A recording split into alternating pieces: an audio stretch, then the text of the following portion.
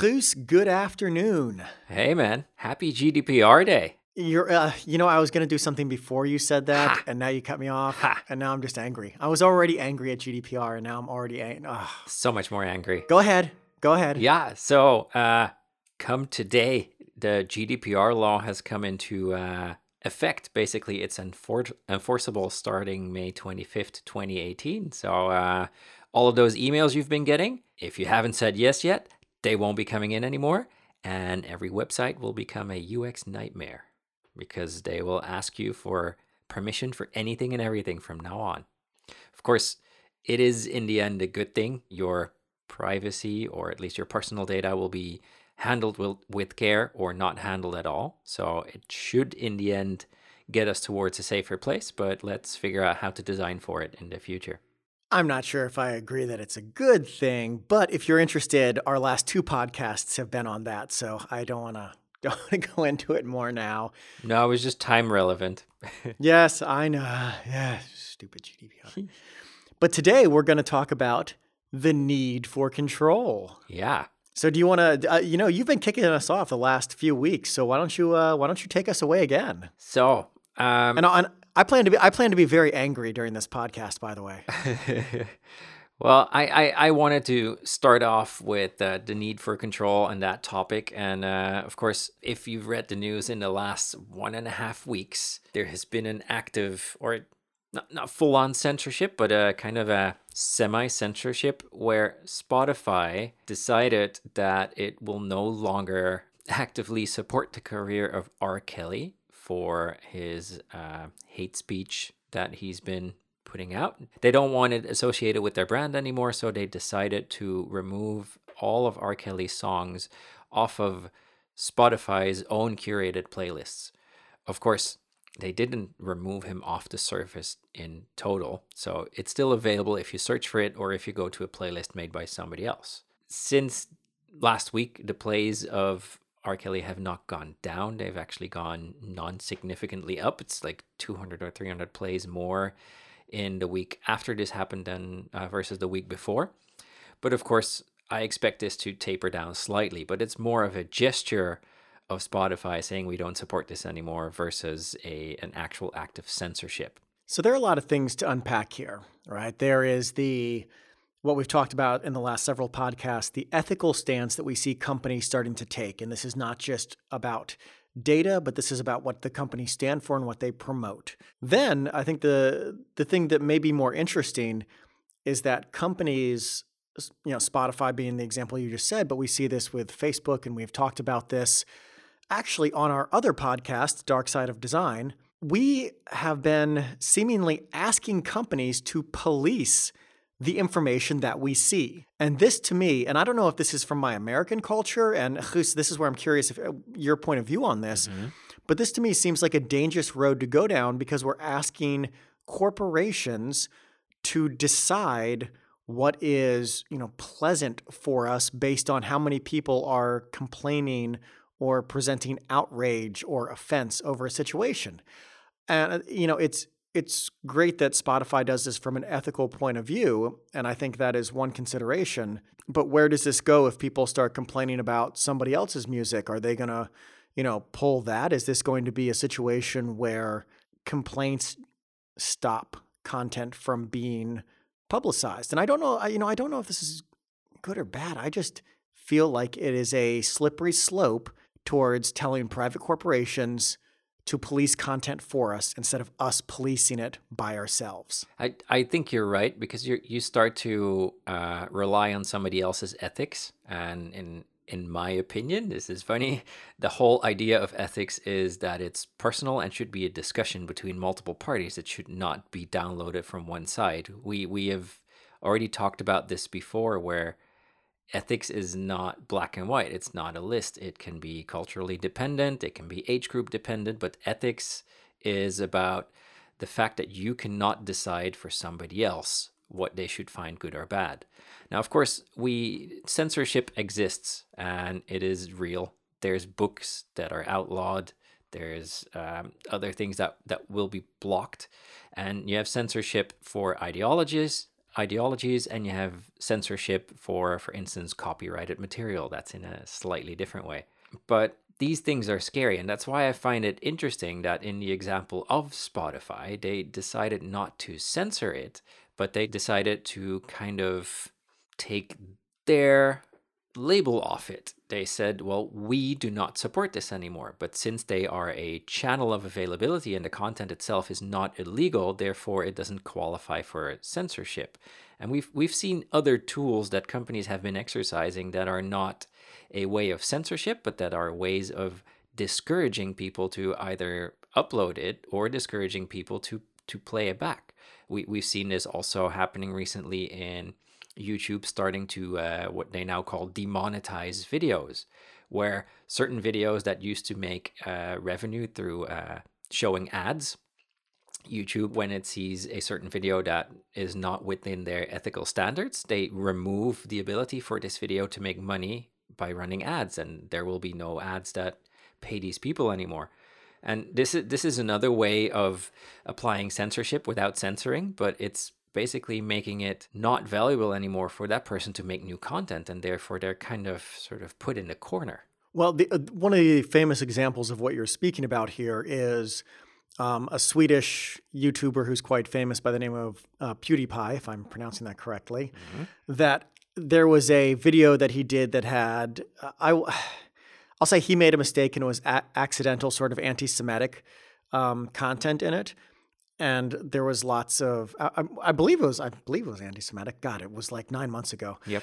And there was a lot of outrage over this. And so YouTube pulled some of their exclusive deals with him, again, operating under their ethics. And I don't know how I feel about this because, again, it's sort of this mass critique all of a sudden.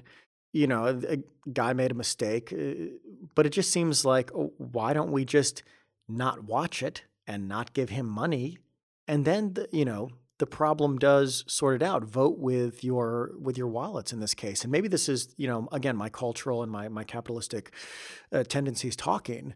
But I feel like if we continually ask companies like this to change our content, there is going to be some sort of lowest common denominator here that we're going to hit. And one of the things I wrote down while you were talking is, from an ethical point of view, as you said, these things are subjective. But I think one of the interesting things to think about is the ethics of let's say a situation or an application are determined by the country of origin in a way, not always. Mm-hmm. And the reason I sort of say this is, very recently, WWE, so the wrestling company, made a deal with the Kingdom of Saudi Arabia to bring their entertainment over there, and they did a very large event in one of the stadiums there. And they got criticized because I believe it's during one of the sort of promo videos, they didn't have any women's wrestling. And during one of the promo videos, I believe there was a shot of a woman in sort of training gear, right? So sports bra type of situation, like, they show people training and whatnot. And I believe it was the government or the TV channel offered an active apology for this because people were outraged. And now you can imagine if a company like Facebook that is global was started in Saudi Arabia, I can believe that the content guidelines would be incredibly different than they are when it started in the US. Mm-hmm.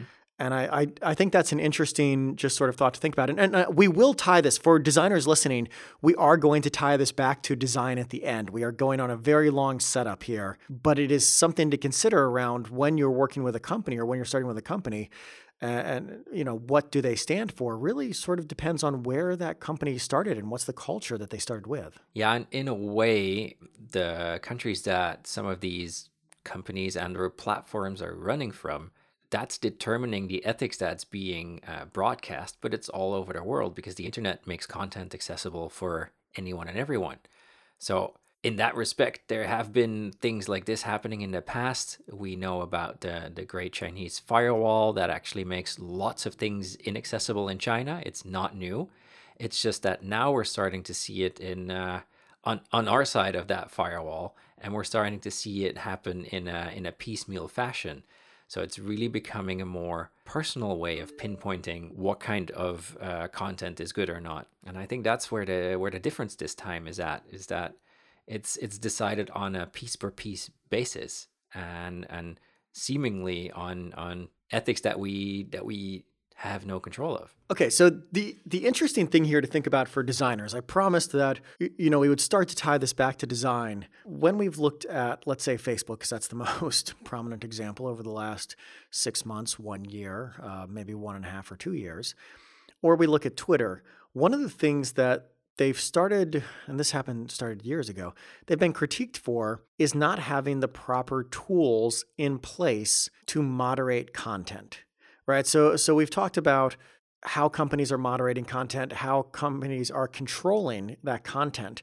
But one of the things that seems that happens is when people build these systems, they don't actively think of the moderator side of how they will control the things. It's purely get the application up and running, get it moving, get users on board. And that's all they seem to think about, but they don't actively think about the negative situations. And Twitter has a horrible troll issue that's a sort of a dumpster fire issue that they still seem to be wrestling with, right? Like whatever it's been, 10 years or something like that. Yeah.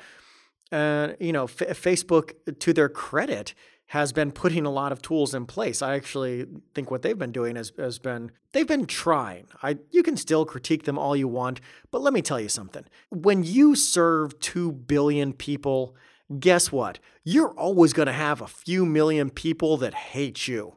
And a few million people can still make a lot of noise. So when everyone critiques Facebook, most people don't work on products that serve 500 million or even 50 million people. So when you're serving 2 billion people, it is going to be a little bit difficult, and there's always going to be a few million people who are making a lot of noise. Yep. So we should take that into consideration. I have seen them do a lot on the content tools, but for designers, when you work on a product, especially a product that deals in network effects, that deals in content, that deals in trust, that deals in conversations, I think it's quite important that people think about how you police the content. Even if I don't necessarily agree with it from a, maybe content point of view, how do you police conversations? Because I really dislike that Twitter has not handled the troll problem better.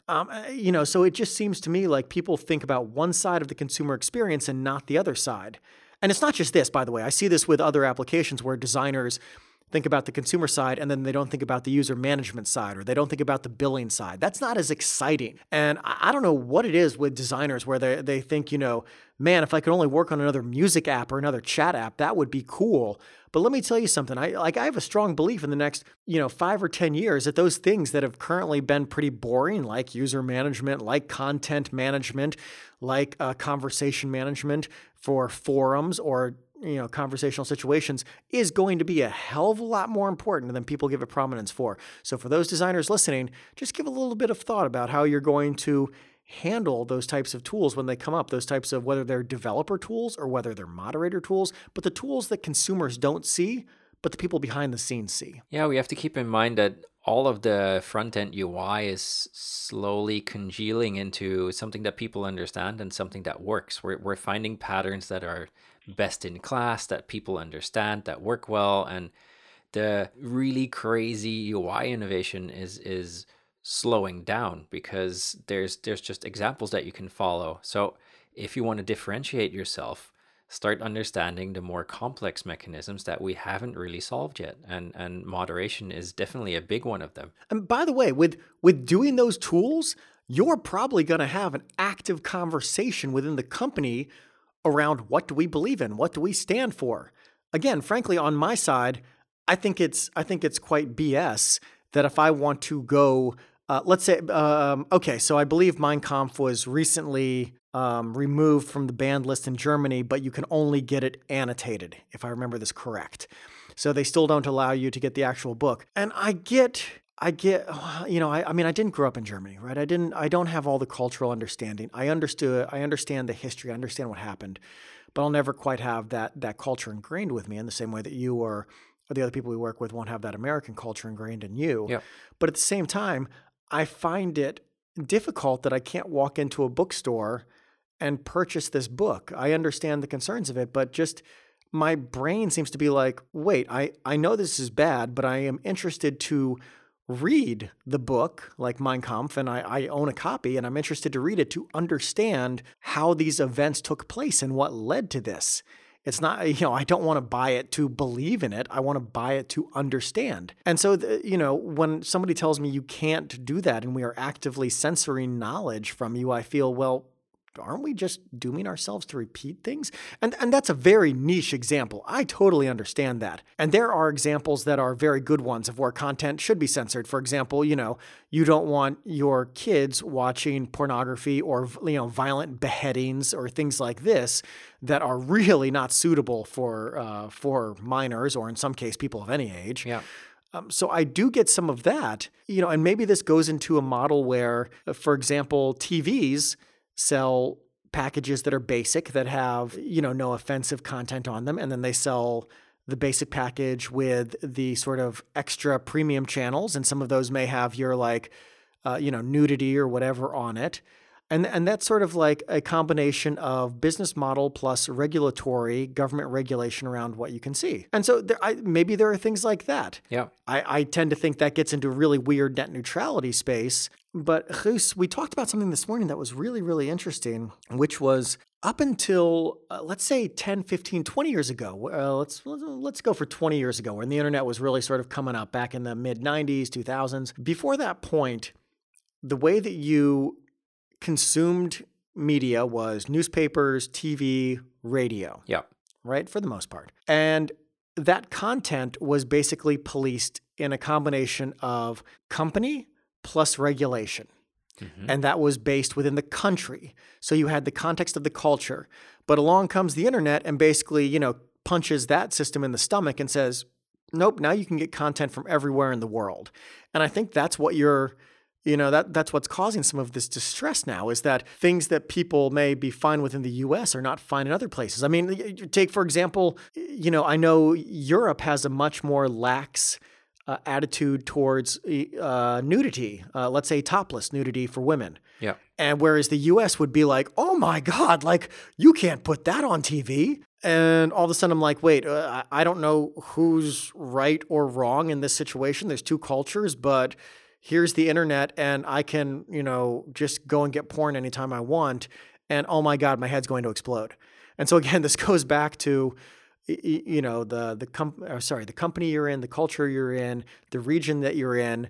And again, if you think about how to build tools, you're probably going to have some of these really obtuse and weird conversations, but it may lead to something interesting. Yeah, I'm also thinking of this kind of censorship really mimics the behavior of parental controls, right? Where parents are allowed to, for whatever channels they have that their kids use, like TV or internet, or I wanted to say radio, but I'm not that old, but where they can limit what their kids can see and hear and listen to, or it's just a monitoring tool. And actually, I have a nice design challenge. There's a thing that was on television here yesterday. Under the Dutch kids, it is very hip right now. There's a certain challenge. I'm not sure what it's called, but think of it as the ice bucket challenge, or what's the one? The cinnamon challenge. Where people try something that is obviously stupid, but they find it really cool to do, and then they challenge other people to try and do the same as they did. And what's hip under the kids right now is to record a video of yourself or you and your friends making yourself or your friends pass out, recording that and then tagging somebody else who has to do it. And a boy died recently doing this because he did it wrong. Parents don't know how to figure this out with their kids. So should they know that these kids are watching that and then have a conversation about that? Or should they make sure that these kids are blocked from this content? Are they making themselves pass out by basically breathing heavily and then pressing on their neck to cut off the blood to their head? Yep. Because I remember people doing that in my high school, like in what we associate with ninth grade. So Yep. You're around 13 or 14 years old, right? And people did that. And so they're like, it's not new, right? That was 30 years ago for me, or a little less. Yeah. But what's interesting, obviously, is the network effect of, I knew about it because a friend told me, but now if I can see it online and I look really cool because I do it on, that is perhaps a problematic situation. You're killing some brain cells, but like you said, if you maybe do it too long or do it incorrectly, it is cutting off blood to your head, which is not a positive thing. Exactly. But the Generally. network effect here is what makes it scary, because it can take a country or multiple countries by storm instead of slowly moving and people learning about this before it starts happening around them. So I think this is a cool challenge to think about, like in what way would you manage your content, being YouTube, Snapchat, WhatsApp, to figure out a way around this problem. Okay. I think we're good for today.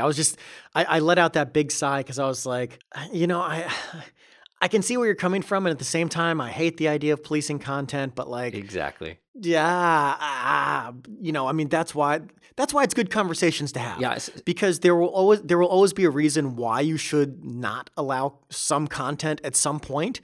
But what is that, and what do you stand for, and are you doing it to the detriment or the positive aspects of society? And even, if you're thinking about the positive aspects, just think about in the U.S. freedom of speech. I'm sure there's a similar thing here, but yeah, the idea that you are essentially stripping away people's ability to choose for themselves because you are deciding as a corporate or a regulatory body what people should do. Yeah, think about it and discuss it, because it is happening. We see demonetizing of videos, we see removing from playlists. These things are happening right now. It's a big topic. What is offensive to some people and not offensive to others is also a big topic. It changes daily. Get in on this discussion and stop discussing if the button needs to be green or lime green. I love it, man. Yep. I'll talk to you next week. Bye, man. All right. Later, man.